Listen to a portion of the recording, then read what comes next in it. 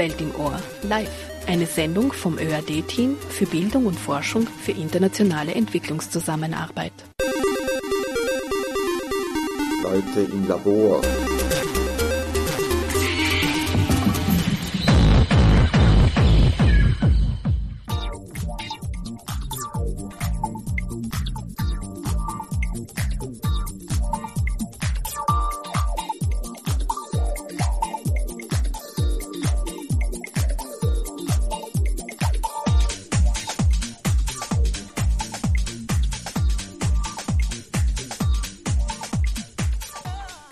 Herzlich begrüße ich euch zur Sendung Welt im Ohr. Welt im Ohr ist eine Sendereihe des Teams Bildung und Forschung für internationale Entwicklungszusammenarbeit bei der ÖAD GmbH. Und die ÖAD GmbH ist die Wissens- und Bildungsagentur in Österreich. Und an dieser Abteilung werden Hochschulkooperationen durchgeführt zwischen österreichischen Universitäten, österreichischen Wissenschaftlern und Universitäten und Kolleginnen und Kollegen in den Ländern des sogenannten globalen Südens. Und mein Name ist Andreas Obrecht und ich habe die große Ehre, dieser Abteilung vorzustehen und heute die Sendung zu leiten. Eine Sendung, die uns in die Welt der Soziologie führt. Universitäre Entwicklungssoziologie und die Popularisierung des soziologischen Denkens. Das ist der Titel der heutigen Sendung Welt im Ohr, zu dem ich alle Hörerinnen und Hörer nochmals herzlich begrüße und vor allem meine beiden Gäste, die ich gleich vorstellen werde. Wir werden über die Soziologie, über die Bedeutung der Soziologie, über die gesellschaftliche Relevanz der Soziologie reden und auch vor allem auf die Soziologie im Entwicklungskontext, im Entwicklungsdiskurs ein bisschen eingehen und uns auch die Frage stellen, wie man die Soziologie einer breiteren Öffentlichkeit zugänglich machen kann. Ich darf als erstes Claudia Pass vorstellen. Claudia, danke, dass du ins Studio gekommen bist. Claudia ist im Vorstand des Berufsverbandes der Soziologinnen und Soziologen Österreichs und sie ist auch Mitherausgeberinnen, da werden wir noch viel in der Sendung hören, einer interessanten Zeitschrift, die sich Soziologie heute nennt. Danke, Claudia, Frau Doktorin Claudia Pass, dass du ins Studio gekommen bist. Danke für die Einladung. Ich darf als zweiten Gast vorstellen Professor Dr. Klaus Zapototzky. Er war lange Jahre Ordinarius für den Lehrstuhl Politische Soziologie und Entwicklungsforschung an der Johannes Kepler Universität Linz, die auch ein Jubiläum feiert, über das wir auch reden wollen. Und er war in unzähligen Funktionen, die man hier gar nicht alle aufzählen kann, in verschiedenster Weise für die Entwicklungsforschung in Österreich, aber auch im Ausland tätig, und er hat ein Buch wieder aufgelegt, das ihr auch auf unserer Webseite findet. Dieses Buch ist in einer dritten, stark erweiterten und völlig überarbeiteten Auflage dieses Jahr erschienen und titelt Wechselwirkungen zwischen Mensch und Gesellschaft und behandelt fundamentale Beziehungen und Verhältnisse, gesellschaftliche Beziehungen, die die Soziologie versucht aufzudecken und zu erklären. Claudia, ich darf mit dir beginnen. Soziologie. Bevor wir zu dem kommen, was Soziologie ist oder sein könnte, was war denn deine grundlegende Motivation, Soziologie zu studieren? Also grundsätzlich muss man sagen, als Absolventin einer AHS war irgendwie der Weg an die Uni vorbestimmt, da ja die Lehrkräfte damals immer gesagt hat, ja, ihr werdet alle an die Uni gehen. Und von den Berufsperspektiven her war eigentlich der erste Entschluss, Handelswissenschaften, Betriebswirtschaft so zu studieren. Und bei näherer Betrachtung war es dann so, dass ich mir gedacht habe, diese Studien interessieren mich wenig. Und bei Durchsicht des Vorlesungsverzeichnisses bin ich dann auf das Studium der Soziologie gekommen. Und es war irgendwie vom Inhalt her das, was für mich wirklich das Ausschlaggebende war. Und was waren da so inhaltliche Punkte, die dich besonders angesprochen haben? Zum Beispiel städtisches Leben, Urbanisierung, Werte, Normen, alles, allgemeine Soziologie, also der Mensch in Wechselwirkung in der Gesellschaft, das war eigentlich das ausschlaggebende Motiv, das zu studieren. Und ich glaube, dass die Studierenden von heute auch sehr stark an den Inhalten interessiert sind und deshalb das Studium einfach wählen. Und kurze Zusatzfrage, diese Motivation, diese Erwartung ist nicht enttäuscht worden? Nein, eigentlich nicht. Aber ich glaube, das, womit alle Soziologie-Studierenden ringen, ist natürlich das, dass wir nicht so einen klar vorgezeichneten Berufsweg haben. Da kommen wir später Genau. noch zurück. Klaus, auch in deinem Buch steht, die Soziologie ist eine junge Wissenschaft, nicht einmal 200 Jahre alt. Wenn man Auguste Comte 1839, der diesen Titel oder diesen Begriff geprägt hat, als Gründervater akzeptiert. Wie bist du selbst zur Soziologie gekommen? Weil du ja eigentlich in einer Zeit studiert hast, wo die Soziologie in Österreich noch gar nicht so richtig institutionalisiert war. Dein erstes Studium war ja Rechtswissenschaften. Ja, ich habe Rechtswissenschaften studiert und ich war beim Bezirksgericht Wien, Innere Stadt und beim Jugendgerichtshof. Und ich war nicht ungeteilt glücklich mit dieser Berufstätigkeit und habe im Endeffekt einen völlig neuen Weg begonnen. Ich habe gekündigt bei Gericht und habe in Belgien Sozialwissenschaften studiert und meine Optionen waren 3. Entweder kann ich mich der Sozialwissenschaften und der Soziologie in Forschung und Lehre widmen. Das war meine erste Priorität, mein erster Weg. Dann der Plan B war, Mathematikprofessor im Kongo zu werden, weil ein Studienkollege in Belgien war ein Missionar, der noch in den Kongo gegangen ist und der hat mich eingeladen. Er bräuchte da dann eine Mittelschule und er bräuchte einen Mathematiklehrer. Und ich hatte neben der Rechtswissenschaft auch Mathematik studiert, jede Menge Prüfungen gemacht, aber keine formelle didaktische Befähigung. Daher wäre natürlich diese Möglichkeit, im Kongo zu unterrichten und dort tätig zu sein, günstig gewesen. Und die dritte Option war, Kellner zu werden, weil ich... Weil man da besonders viele Leute kennenlernt. Weil ich als nebenbei um das zweite Studium zu finanzieren, war ich in einer Bar beschäftigt und es war außerordentlich interessant, die unterschiedlichsten Leute hier kennenzulernen. Und zum Glück hat sich das ergeben, dass ich eben gleich nach Abschluss meines Studiums, eigentlich schon vor Abschluss, mich beworben habe und tatsächlich gleich die erste Bewerbung an eine deutsche Akademie war gleich erfolgreich und ich bin dann dort Dozent für Soziologie und Entwicklungspolitik geworden. Und eigentlich diese beiden Standbeine, gesellschaftliches Zusammenleben der Menschen und die Beschäftigung mit den Menschen in den sogenannten Ländern der dritten Welt, das waren eigentlich zunächst in Deutschland und dann später in Österreich immer meine Themen. Du hast ja noch einige Zeit als Assistent in Wien verbracht und bist aber dann auch recht bald faktisch zur Gründung der Universität Linz zurechtgekommen, wenn ich das ein bisschen... Nein, oder das stimmt war nicht so. Okay. Nicht so. Ich habe zuerst an einer deutschen Akademie die 8-Stunden-Woche genossen. 8 Stunden musste ich unterrichten und wurde sehr gut bezahlt.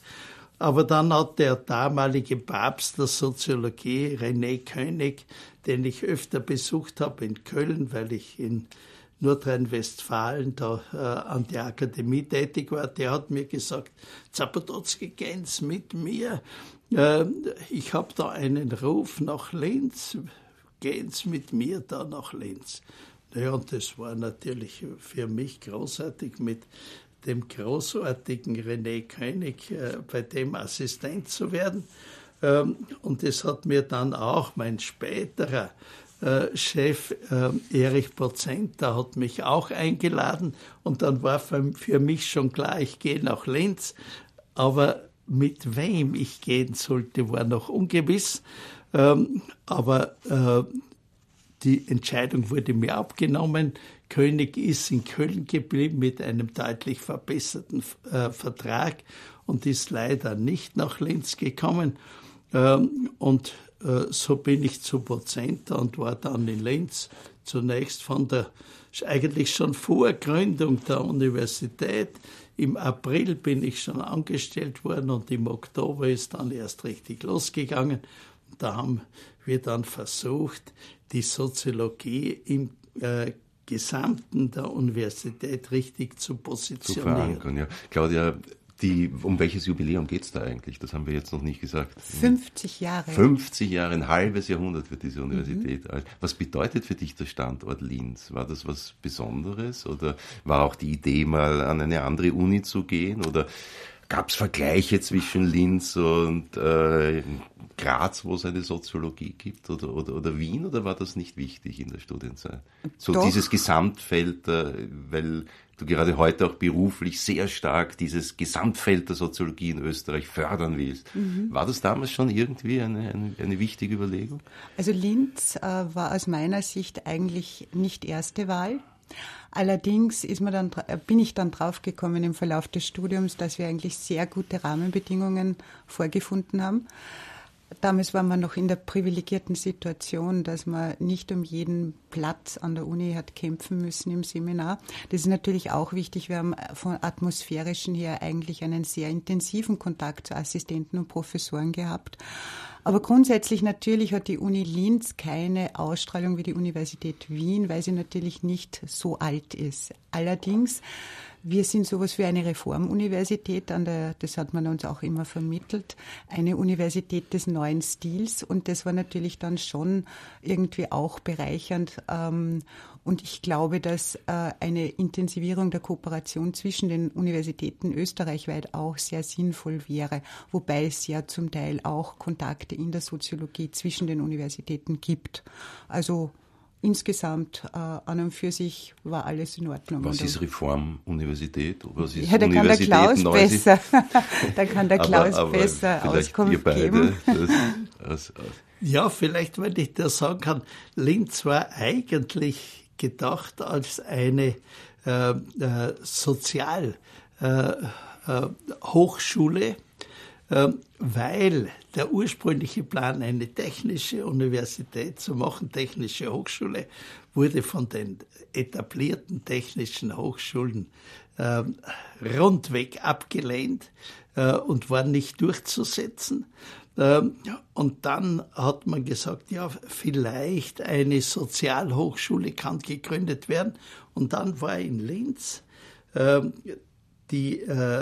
Beginn an das neue spezielle Hochschulstudiengesetz für die Sozial- und Wirtschaftswissenschaften wurde im Herbst 1966 eingeführt und gleich von Beginn an der Universität Linz praktiziert. Und Linz war überhaupt die erste universitäre Ausbildungsstätte, die Soziologie nach dem sozial- und wirtschaftswissenschaftlichen Studienzweig unterrichtet hat. Und die anderen Universitäten kamen dann erst langsam nach. Und insofern kann man sagen, ging von dieser Linzer Universität die Reform der speziellen Studiengesetze im Anschluss an das schon länger existierende allgemeine Hochschulstudiengesetz, ging von Linz aus und wurde von den dortigen Professoren und Assistenten von Anfang an getragen. In der Nazizeit war ja die Soziologie als verjudete, kulturbolschewistische Wissenschaft teilweise ganz desavouiert, nicht? War das eine Art von nachholender Entwicklung, wieder wo anzuschließen, wo die österreichische Gelehrsamkeit zumindest in der Zwischenkriegszeit war? Naja, man muss sehen, die jüdische Bevölkerung hatte ganz allgemein immer Schwierigkeiten mit der Positionierung in der Gesellschaft. Und es gab überdurchschnittlich viele Juden, die studiert haben. Man war allerdings ziemlich ablehnend. Schon vor 1900 eben Menschen jüdischer Herkunft einen Lehrstuhl zu geben. Zum Beispiel der Antisemitismus in Wien, Lueger und so, da war das schon sehr schwierig. Nicht nur in Wien, im ganzen deutschen Sprachraum. Der berühmte Georg Simmel, der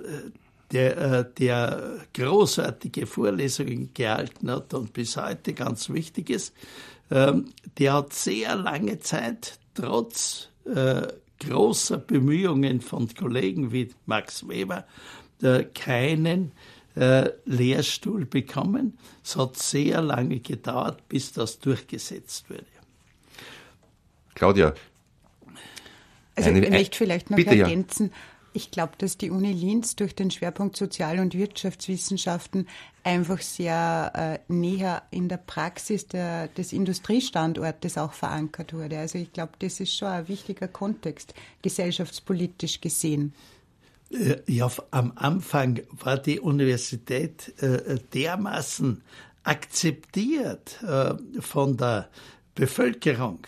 Wenn da jemand auf einen Studenten geschimpft hat, etwa im Autobus, dann hat sofort sich ein anderer Mann gemeldet und hat gesagt, auf unsere Studenten darf nicht geschimpft werden.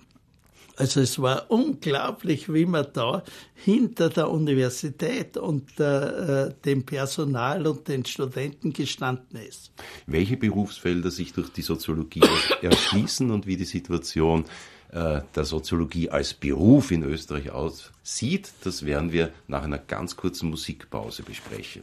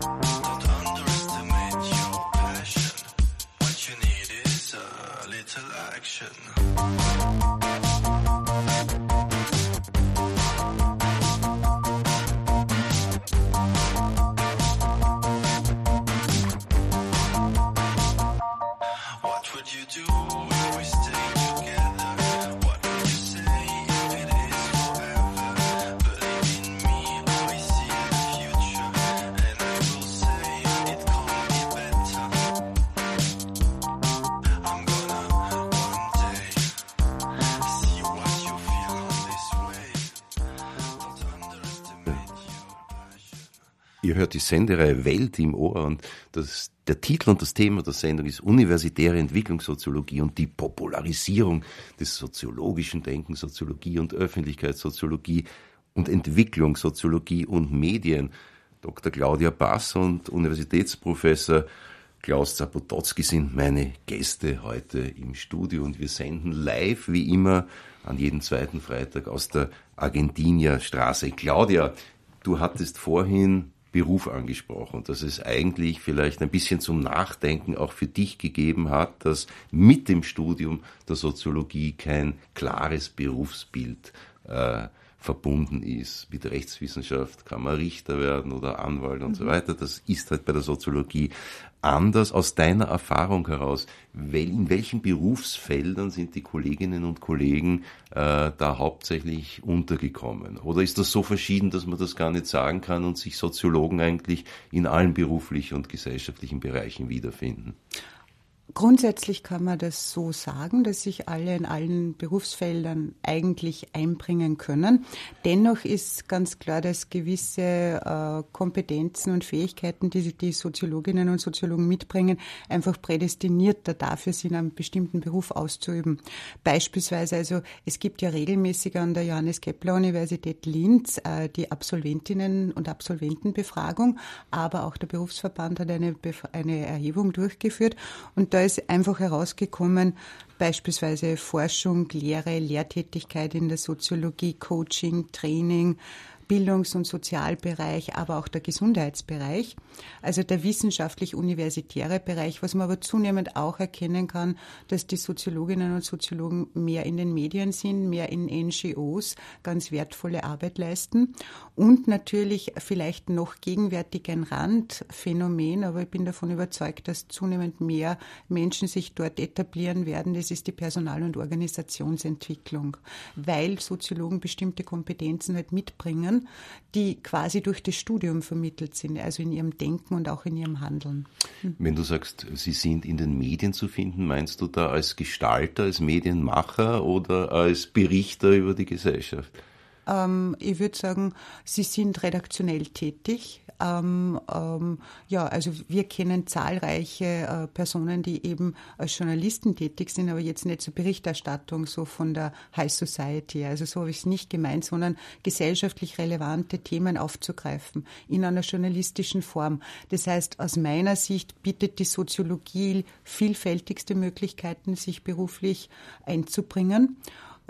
Pressesprecher ist zum Beispiel auch so ein Thema, beziehungsweise so ein Beruf, den die Soziologen durchaus sehr gut wahrnehmen können. Klaus, du hast vorhin zumindest für mich ein großes Geheimnis verraten, nämlich erstens, dass du viel Mathematik studiert hast, wusste ich nicht, und zweitens, dass du auch Mathematikprofessor im Kongo werden wolltest. Die Frage, die sich daran anschließt, das bist du ja nicht geworden, wie wir wissen, aber du bist Entwicklungssoziologe geworden. Du hast schon sehr früh und zu einer Zeit, wo das eigentlich als spezielle Soziologie noch nicht wirklich etabliert war, die Entwicklungssoziologie, dich dem Entwicklungsthema, also auch der Frage des Verhältnisses zwischen Nord und Süd, arm und reich, armen Ländern, Armut und so weiter zugewandt. Woher diese Motivation? War das verbunden auch mit vielleicht einer persönlichen Betroffenheit oder einem persönlichen Auftrag, den du verspürt hast an der Sache? Naja, zum Glück musste ich während meines Zweitstudiums der Sozialwissenschaften in Belgien immer mein Leben verdienen, weil ich meinen Vater nicht bitten wollte, noch ein zweites Studium zu bezahlen. Er hat ja schon eines gezahlt gehabt und ich hätte ja bei Gericht bleiben können. Und da bin ich eben nach Belgien gegangen und habe verschiedenste Aufgaben übernommen, wo ich eben etwas dazu verdienen konnte. Zum Beispiel als Buchhalter im Ausländerclub. Und dieser Ausländerclub hat auch eine Bar geführt. Und dieser Ausländerclub war dann auch zuständig für die Führung eines Heimes für Kongolesen. Und weil ich heute schon ein bisschen älterer Student war, hat man mich also da abgesandt, da als in das Kuratorium für das Haus der Kongolesen. Und da gab es natürlich die allerhand Schwierigkeiten, nicht? Dass man gesagt hat, also dieser junge Mann, der darf nicht mehr bleiben, der kriegt immer da Studentinnenbesuch und das ist verboten und jetzt haben wir es schon gesagt und so weiter. Und ich war sozusagen der Abgesandte und der Vertrauensmann auch für die Studenten in diesem Studentenheim. Und da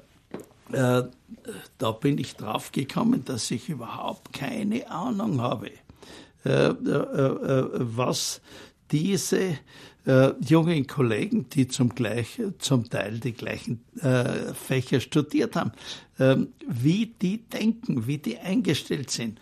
Und ich habe dann begonnen, eben eine spezielle Soziologie, die dort neu eingeführt wurde, nämlich Entwicklungssoziologie zu studieren, bin in das hervorragende Afrika-Museum in Tervuren gegangen, wo man weit zurück die ganzen kulturellen Schätze der Afrikaner gesammelt hatte, so dass ich eigentlich von Anfang an gar nicht versucht war, so einen europäischen Hochmut den Afrikanern gegenüber zu haben. Zum einen waren die afrikanischen Mitstudenten sozusagen meine Kollegen und wir haben da auf gleicher Ebene eigentlich gesprochen.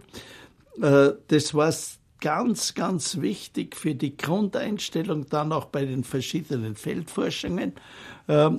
Und dann habe ich eben theoretisch mich da schon, soweit das Studium erlaubt hat, mich mit Entwicklungsfragen beschäftigt. Aber dann an der Akademie, wo ich dann unterrichtet habe, da war ich dann zuständig für die Ausbildung von Experten in Übersee. Und sollte diese Leute vorbereiten auf einen Einsatz in Lateinamerika, in den verschiedenen Ländern Afrikas, in Asien und hatte natürlich relativ wenig Ahnung. War aber furchtbar aufmüpfig, weil ich mich für die Leute sehr eingesetzt habe und die haben mich dann zum Teil mitgenommen zu den Entsendeorganisationen Miserio und die deutsche Bundesregierung und auch private Stellen. Und ich habe dort dann den Leuten Fragen gestellt über die Situation nicht nur der Länder allgemein, sondern der konkreten Region, bis dann die zuständigen Leute gesagt haben, der darf nicht mehr mitkommen, der stört nur. Weil ich habe gesagt, ja, das ist unverantwortlich, Sie schicken da einen hin und kennen sich gar nicht aus. Das ist aber keine gute Vorbereitung. Und das hat man damit gelöst, dass man nicht mehr gewünscht hat, dass ich mitgehe. Du warst offenbar sehr kritisch. Jetzt hat die Soziologie den Impetus, spätestens seit den 68er Jahren eine gesellschaftskritische, eine kritische Wissenschaft zu sein, die die Normalität der Gesellschaft auch hinterfragt, kritisch hinterfragt. Claudia, was hat's damit auf sich, mit dieser Gesellschaftskritik in der Soziologie? Ist das etwas, was du auch gesucht hast als Soziologin, oder ist das etwas, was vielleicht mittlerweile sogar verschwunden ist? Gesucht habe ich es nicht, gefunden habe ich es. Ja. Also es ist gar nicht so das Bewusstsein, glaube ich, wenn man so als 18-, 19-Jähriger an die Uni kommt, dass man kritisch sein will, sondern es ist dann quasi ein Automatismus. Und im Rückblick gesehen war man natürlich immer kritisch, weil, also ich sage jetzt ein Beispiel aus meiner Uni-Zeit in der Vorlesung, also als Absolventin einer Schule, war das für mich ganz ungeheuerlich, dass in einer Vorlesung einmal ein Assistent gesagt hat, Frau Kollegin, bitte können Sie bitte die Türe schließen? Und ich habe irgendwie herumgesehen und mich umgedreht. Wer ist denn die Kollegin? Dann weiß ich, da entsteht dann ein neues Bewusstsein, ein neuer Umgang. Und ich glaube, damit verbunden durch die vielen Erfahrungen an der Uni ist natürlich Gesellschaftskritik einfach einmal normal. Ja, der Blick hinter die Kulissen, den findet wahrscheinlich jeder durchaus interessant, und die Gesellschaftskritik, glaube ich, ist etwas, wo man oft sagt, naja, das ist die Uni-Zeit, die Studierendenzeit. Und du hast natürlich recht, dass unsere Studierenden der heutigen Generation wahrscheinlich angepasster sind, als wir das damals waren. Also grundsätzlich hat es ja ganz viele unterschiedliche Aktivitäten gegeben. Also ich sage jetzt Besetzung, das war noch vor meiner Zeit, von Büros etc. Wobei die Frage ist, Klaus, bist du besetzt worden oder hast du besetzt? Also ich bin besetzt worden, sowohl in Linz wie insbesondere in Wien. Also das war wirklich... Aber du hast Verständnis gezeigt, oder nicht? jein. Da hat man zum Beispiel da in Wien eine Putzfrau verdroschen, weil die einen Kasten, den man vor die Eingangstür der Vorlesung, die eigentlich bestreikt werden sollte, gerückt hat, die hat den Kasten wieder weggeschoben. Und da wurde diese Putzfrau, Raumpflegerin, wurde richtig geschlagen. Und ich habe das dann in meiner Vorlesung gesagt, dass das also katastrophal ist, dass es als Studenten eine Putzfrau schlagen. Und dann kamen die Studentenvertreter und haben gesagt, das ginge nicht, ich müsse das unbedingt zurücknehmen. Naja, habe ich gesagt, also ich werde das recherchieren und die nächste Stunde werde ich Stellung nehmen. Dann habe ich also die Frau gefragt, wer sie geschlagen hat. Ja, das hat sie gesagt, das waren 3, 4 so junge Männer, die sie geschlagen haben und auch bedroht haben, sie darf das nicht mehr machen. Darauf habe ich dann in der nächsten Stunde gesagt, ich muss also meine Aussage grundlegend revidieren. Ich habe das letzte Mal gesagt, die Studenten haben die Putzfrau geschlagen. Es stimmt nicht, die Studentinnen waren es nicht, weil die Erkundigung hat ergeben, dass es also 3 junge Männer waren, die da zugeschlagen haben. Dann war man nicht glücklich. Aber es war schon bis hin zu Handgreiflichkeiten. Den Mathematikprofessor haben sie ja windelweich geschlagen an der Uni. Es war eine wilde Zeit. Und meinem Chef haben sie einen Zahn ausgeschlagen. Aber du bist heil davon gekommen durch die wilden 68er. Naja, ich habe ja früher Boxen und Ringen gelernt. Du hast dich zu wehren gewusst. Ja, ich habe eigentlich mit den Studierenden nie Probleme gehabt. Je höher die Leute angesiedelt waren, umso größer waren meine Schwierigkeiten, nicht? Und das ist eigentlich bis heute so geblieben. Weiter oben ist heute die Luft dünn und das Atmen schwieriger. Vielleicht kommen wir darauf noch zurück. Claudia, bitte. Zur Ergänzung. Ja. Also schon in meiner Zeit war irgendwie das Thema, dass die Studierenden so brav und angepasst sind. Also ich glaube, das ist dann natürlich immer auch etwas, was man im Rückblick, immer der Vergleich mit der 68er-Bewegung, der ist da sehr ausschlaggebend. Vielleicht vor der nächsten Musikpause noch zurückkommend auf die Berufsfelder. Ja, gerne. Ich möchte was ergänzen. Ja, ich möchte vielleicht deckt sich was willst du ergänzen, dann sage ich, was ich fragen will. Was natürlich sehr wichtig ist und wo sich sehr viele Studierende bzw. Absolventinnen und Absolventen auch identifizieren, ist die Sozialforschung, die empirische Sozialforschung, die Markt- und Meinungsforschung. Das war ein Thema, was ich irgendwie nicht so ganz klar herausgearbeitet habe. Und auch Evaluierungen, das sind ein Thema, das die Soziologen quasi bearbeiten. Du bist im Vorstand des Berufsverbandes der Soziologinnen und Soziologen Österreichs. Vielleicht kannst du kurz... Nein, Claudia ist die Vorsitzende. Die Vorsitzende, verzeih. Vielleicht kannst du kurz ausführen, was das ist, warum es das gibt und vor allem wird wahrscheinlich die Leute interessieren, welche Services oder welche Leistungen damit verbunden sind.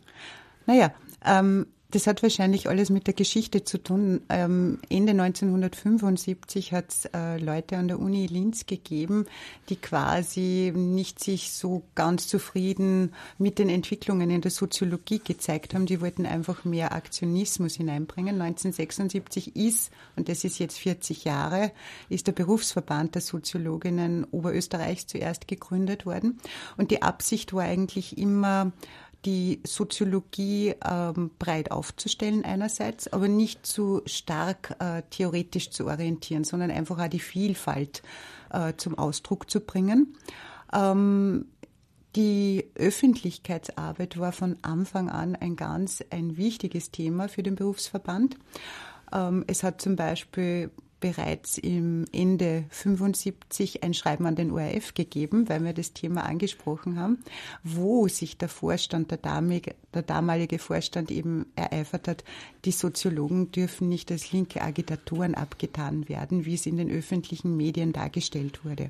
Das heißt, der Berufsverband versteht sie eigentlich als berufspolitische Vertretung, wo Serviceleistungen sind angesprochen worden. Wichtig natürlich Weiterbildungsveranstaltungen. Wir haben eine tolle Homepage, wir haben ein Berufsleitbild, wir haben einen Ethikkodex, wo sich die Mitglieder verpflichten. Wir haben auch ein Patenmodell.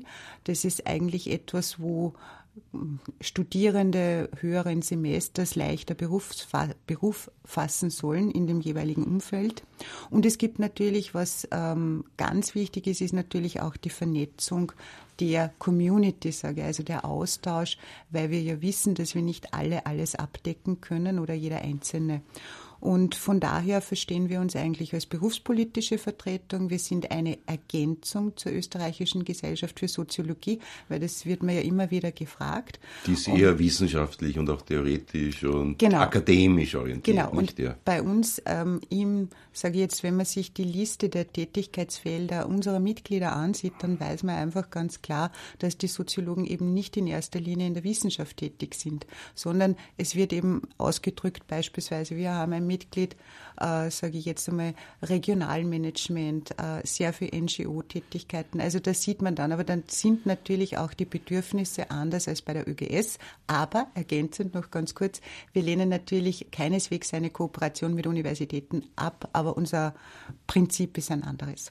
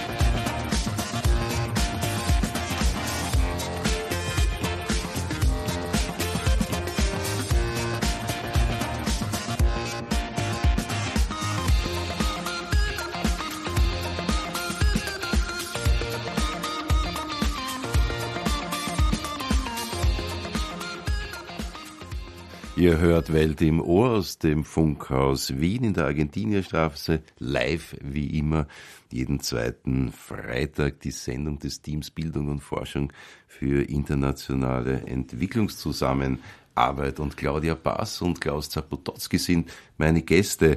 Klaus, du warst lange, ich habe es eingangs erwähnt, Ordinarius des Lehrstuhls für politische Soziologie und Entwicklungsforschung. Ab der zweiten Hälfte des letzten Jahrhunderts war eine ganz wichtige Zeit, was die Dekolonialisierung und die Staatenbildung im sogenannten globalen Süden betroffen hat. Das war auch teilweise eine sehr leidvolle Zeit, weil es immer wieder Kriege gegeben hat, Stellvertreterkriege gegeben hat, auch zwischen den Vereinigten Staaten und dem sowjetischen Imperium.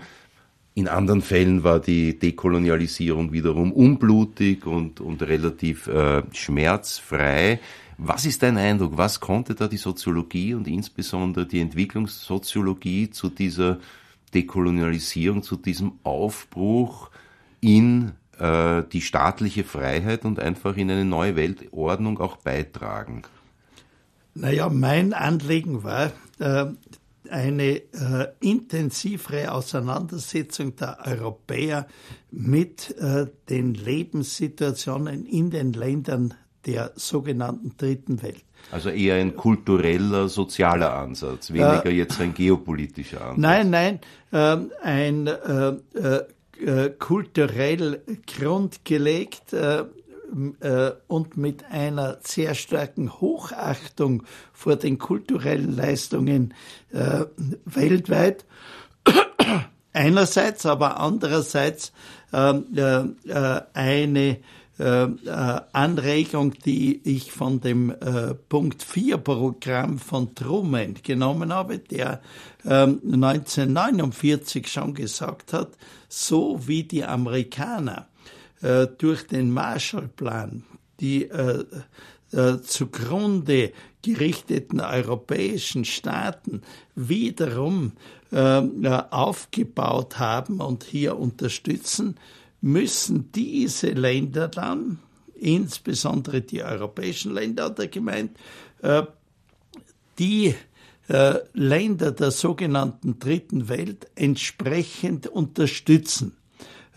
Und da war meine Idee, wir müssen zuerst einmal die Strukturen kennenlernen und Ansatzmöglichkeiten herausfinden, wie den Menschen wirklich geholfen werden kann. Und da war ein erster Punkt durch diese interessante Idee von John F. Kennedy mit dem Peace Corps, eben Freiwillige in verschiedene Länder zu senden als Experten, aber nicht als Experten, die dort dann eine europäische Landwirtschaft, europäisierte Betriebe aufbauen, sondern auf der Grundlage der kulturellen und Wertebasis der Einheimischen eben entsprechende Anregungen geben und zunächst einmal mit den Menschen dort neue Dinge aufbauen. Das ist aber leider zunächst sehr gut losgegangen. Anfang der 60er Jahre war Österreich wirklich führend in ganz Europa. Aber die wirtschaftlichen Interessen, die ganz andere Absichten gehabt hat diesen Ländern gegenüber, nämlich die Absicht, aus diesen Ländern möglichst kostengünstig Rohstoffe, Öl, Erze, verschiedene andere Rohmaterialien möglichst günstig zu erhalten und den europäischen Überschuss dorthin zu schicken. Das hat dazu geführt, dass praktisch die einheimische Landwirtschaft nicht mehr konkurrenzfähig war der europäischen Landwirtschaft gegenüber und dass die Preise für die Rohstoffe unglaublich gedrückt wurden und damit eine Rohstoffvergeudung eigentlich eingesetzt hat, unter der wir heute noch leiden, wo heute gesagt wird, ja, aber die Umweltverschmutzung, weil da so viele Reststoffe bleiben, da müssen wir jetzt etwas machen. Aber die Grundkonstellation, dass man jahrzehntelang völlig falsch vorgegangen ist und eigentlich immer wieder Abkommen geschlossen hat, die zum Nachteil der Länder der dritten Welt waren. Diese Situation hat sich nicht nur nicht gebessert, sondern verschlechtert. Und jetzt ist es einigen Ländern gelungen, den sogenannten Schwellenländern, hier eine neue, bessere Position zu gewinnen.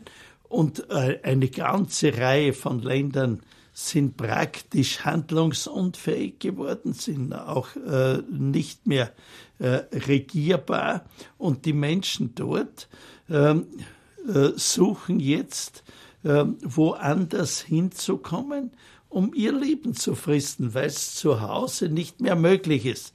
Da ist dann der Klimawandel auch noch ein zusätzlicher Faktor, aber das Entscheidende ist, dass die traditionelle Wirtschaft und das unglaubliche Bevölkerungswachstum in vielen Ländern so zusammengewirkt haben, dass die Menschen dort sagen, wir können hier nicht bleiben, wir suchen anderswo, und zwar dort, wo es den Leuten so gut geht, weil das können sie über die Medien wahrnehmen. Und da sind wir dort dann in der Gegenwart der Migration angekommen. Natürlich, ja.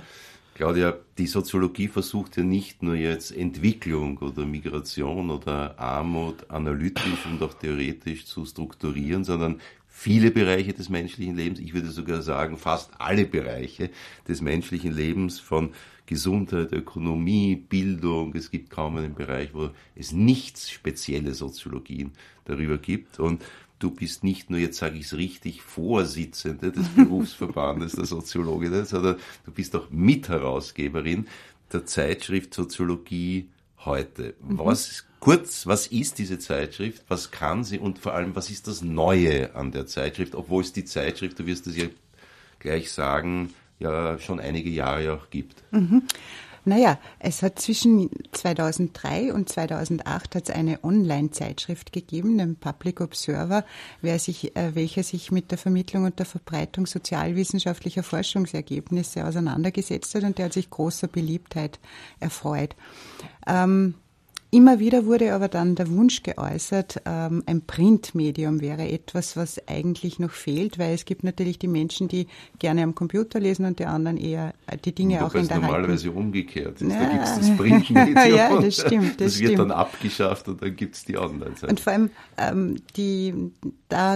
wir grenzen uns ab, dass wir eigentlich wir wollten kein Konkurrenzmedium zu den Fachzeitschriften sein, weil es gibt ja zahlreiche Journale für Soziologie, sondern wir wollten eigentlich Themen, die gesellschaftlich von Bedeutung sind, verständlich aufbereiten, aktuellst. Und Soziologie heute gibt es seit Oktober 2008. Das Magazin erscheint zweimonatlich im deutschsprachigen Raum und richtet sich halt an bildungsorientierte Leserinnen und Leser, die halt gesellschaftliche Vorgänge oder Phänomene hinterfragen wollen. Und dazu gehört natürlich, wir schließen das ja gar nicht aus, dass Leute, die jetzt beispielsweise in Lehre und Forschung tätig sind, Meinungsführer, aber auch einfach kritische Gesellschaftsmitglieder, dass die quasi bei uns ein Medium finden, wo sie sich mit den Themen auseinandersetzen können. Dementsprechend vielfältig ist ja unsere Zeitschrift. Sie reicht ja von Interviews, Reportagen, aber natürlich auch theoretischen Inputs. Ja. Und das ist uns ganz wichtig, dass wir uns als Ergänzung verstehen zu bestehenden Magazinen. Was vielleicht auch noch zu nennen ist, wir haben uns entschlossen, dass Soziologie heute auch barrierefrei erhältlich sein soll. Also es gibt Soziologie für die Zeitschrift Soziologie heute für Blinde und Sehbeeinträchtigte. Und das ist uns auch wichtig. Ja. Man hat so ein bisschen das Gefühl, erstens ist es bunt, im wahrsten Sinn des Wortes. Sehr viele Fotos und viele Farben. Es ist inhaltlich bunt, es deckt ein sehr breites Spektrum ab, und ich habe so ein bisschen das Gefühl, es ist so ein bisschen ein Projekt der Aufklärung. Ja, bitte korrigiere mich, aber ich habe so ein bisschen das Gefühl, man möchte da wirklich hier in eine breite Öffentlichkeit gehen und auch zeigen, was dieses Fach einfach an rationalen verständnisvollen und vielleicht sogar vernünftigen Zugängen schaffen kann. Es ist sicherlich ganz wichtig. Die Soziologinnen und Soziologen leisten sicherlich gute Arbeit, beste Arbeit. Allerdings hinter den Kulissen. Es weiß eigentlich die Gesellschaft leider Gottes zu wenig ob unseren Fähigkeiten, ob unserer Kompetenzen. Und Soziologie heute soll quasi Trägermedium sein, dass interessierte Menschen sagen, okay, das ist eigentlich spannend, was alles möglich ist, ja, was man erforschen kann, wie die Zusammenhänge sind. Klaus, was kann die Soziologie zum Verständnis des menschlichen Lebens, der Gesellschaft außerhalb der Akademien und der Universitäten beitragen? Ich glaube, du hast ja gesagt, die Soziologie ist eine junge Wissenschaft. Aber die Menschen haben sich immer schon, vielleicht seit sie existieren, Gedanken gemacht, wie sie zusammenleben sollen und können und was für Schwierigkeiten und was für Chancen es gibt. Und die Griechen haben das dann verwissenschaftlicht. Und im Übergang vom Mittelalter zur Neuzeit sind dann die Dinge entstanden, die bis vor kurzem eigentlich unser Leben charakterisiert haben. Wie die kapitalistische Wirtschaftsweise, wie die Nationalstaaten, wie Humanismus und Renaissance und die daraus entwickelten Menschenrechte und so weiter. Und die Menschen, jeder Mensch, hat so seine Gedanken, wie das Zusammenleben zu gestalten ist. Manchmal ist er relativ sauer und sagt, bin umgeben von lauter Feinden und fühlt sich überall verfolgt, wenn er schlecht drauf ist. Und manchmal ist er vielleicht zu leichtgläubig. Aber die Soziologie kann jedem gewisse Handreichungen geben, wie man das Zusammenleben sinnvoller und bewusster gestalten kann und wie man darüber nachdenken kann.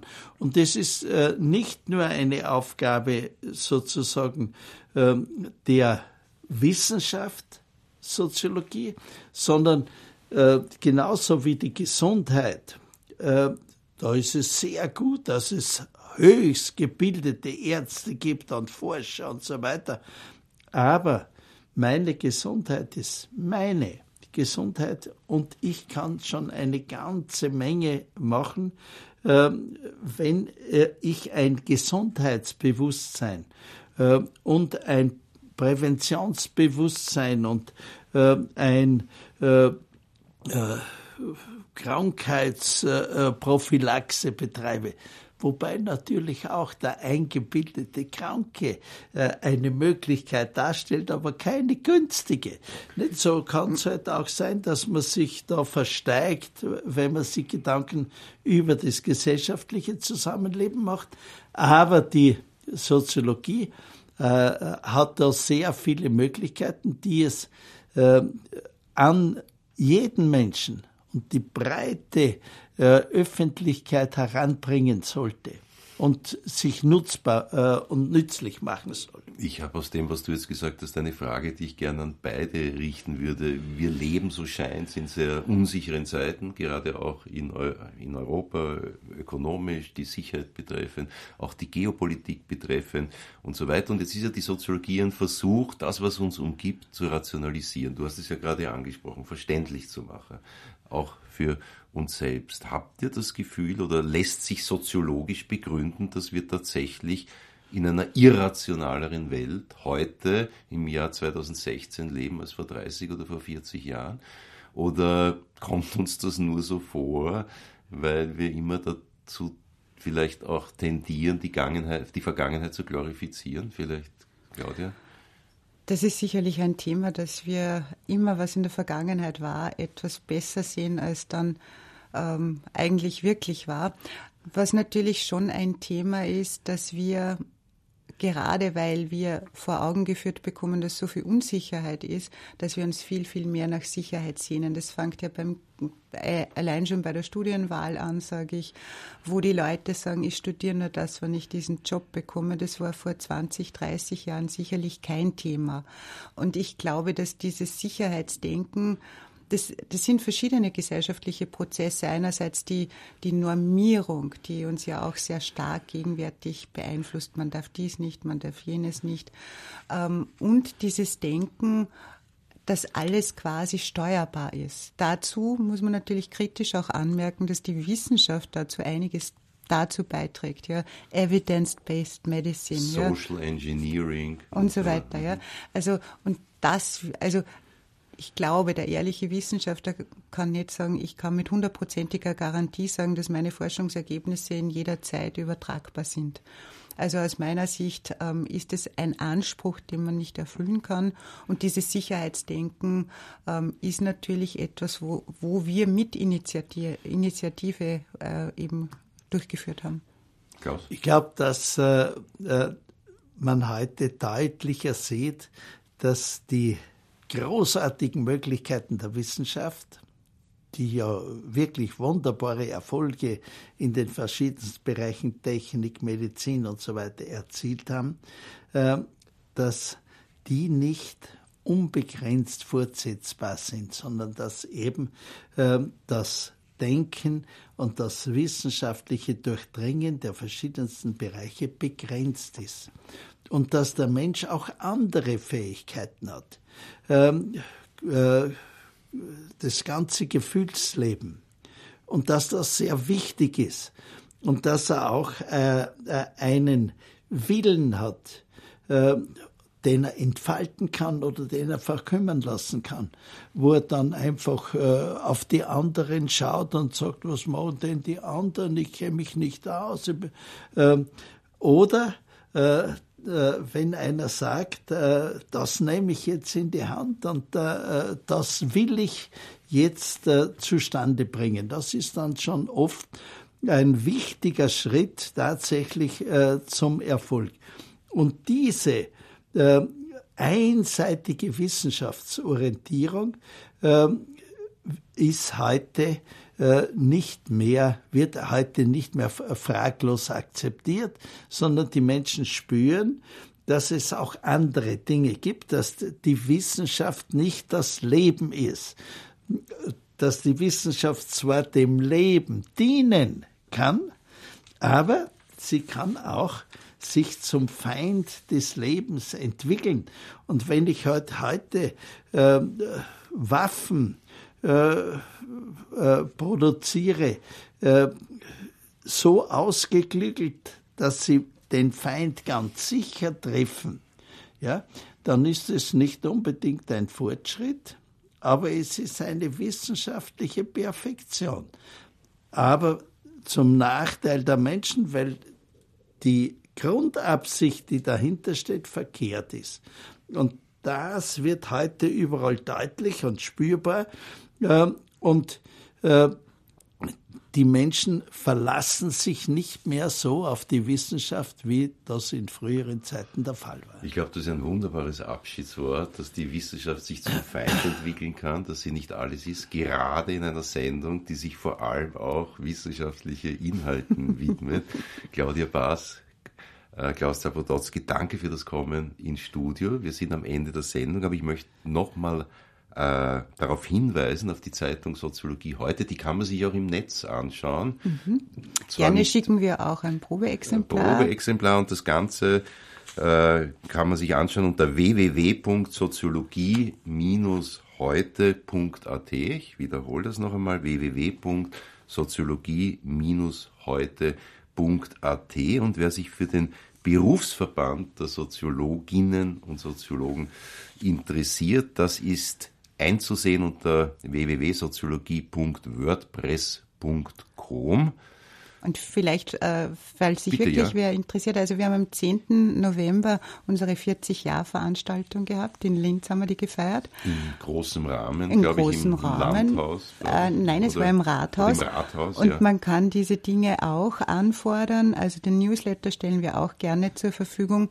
Und es zeigt einfach auch die Professionalität im Handeln der Soziologen. Und letzter Vielfältig. Hinweis von Klaus Zapototzky, das Buch Wechselwirkungen zwischen Mensch und Gesellschaft ist in der 3. überarbeiteten Auflage im Verlag Trauner erschienen. Wir danken vielmals, das war Welt im Ohr. Wir hoffen, wir hören einander wieder kurz vor Weihnachten am 23.12.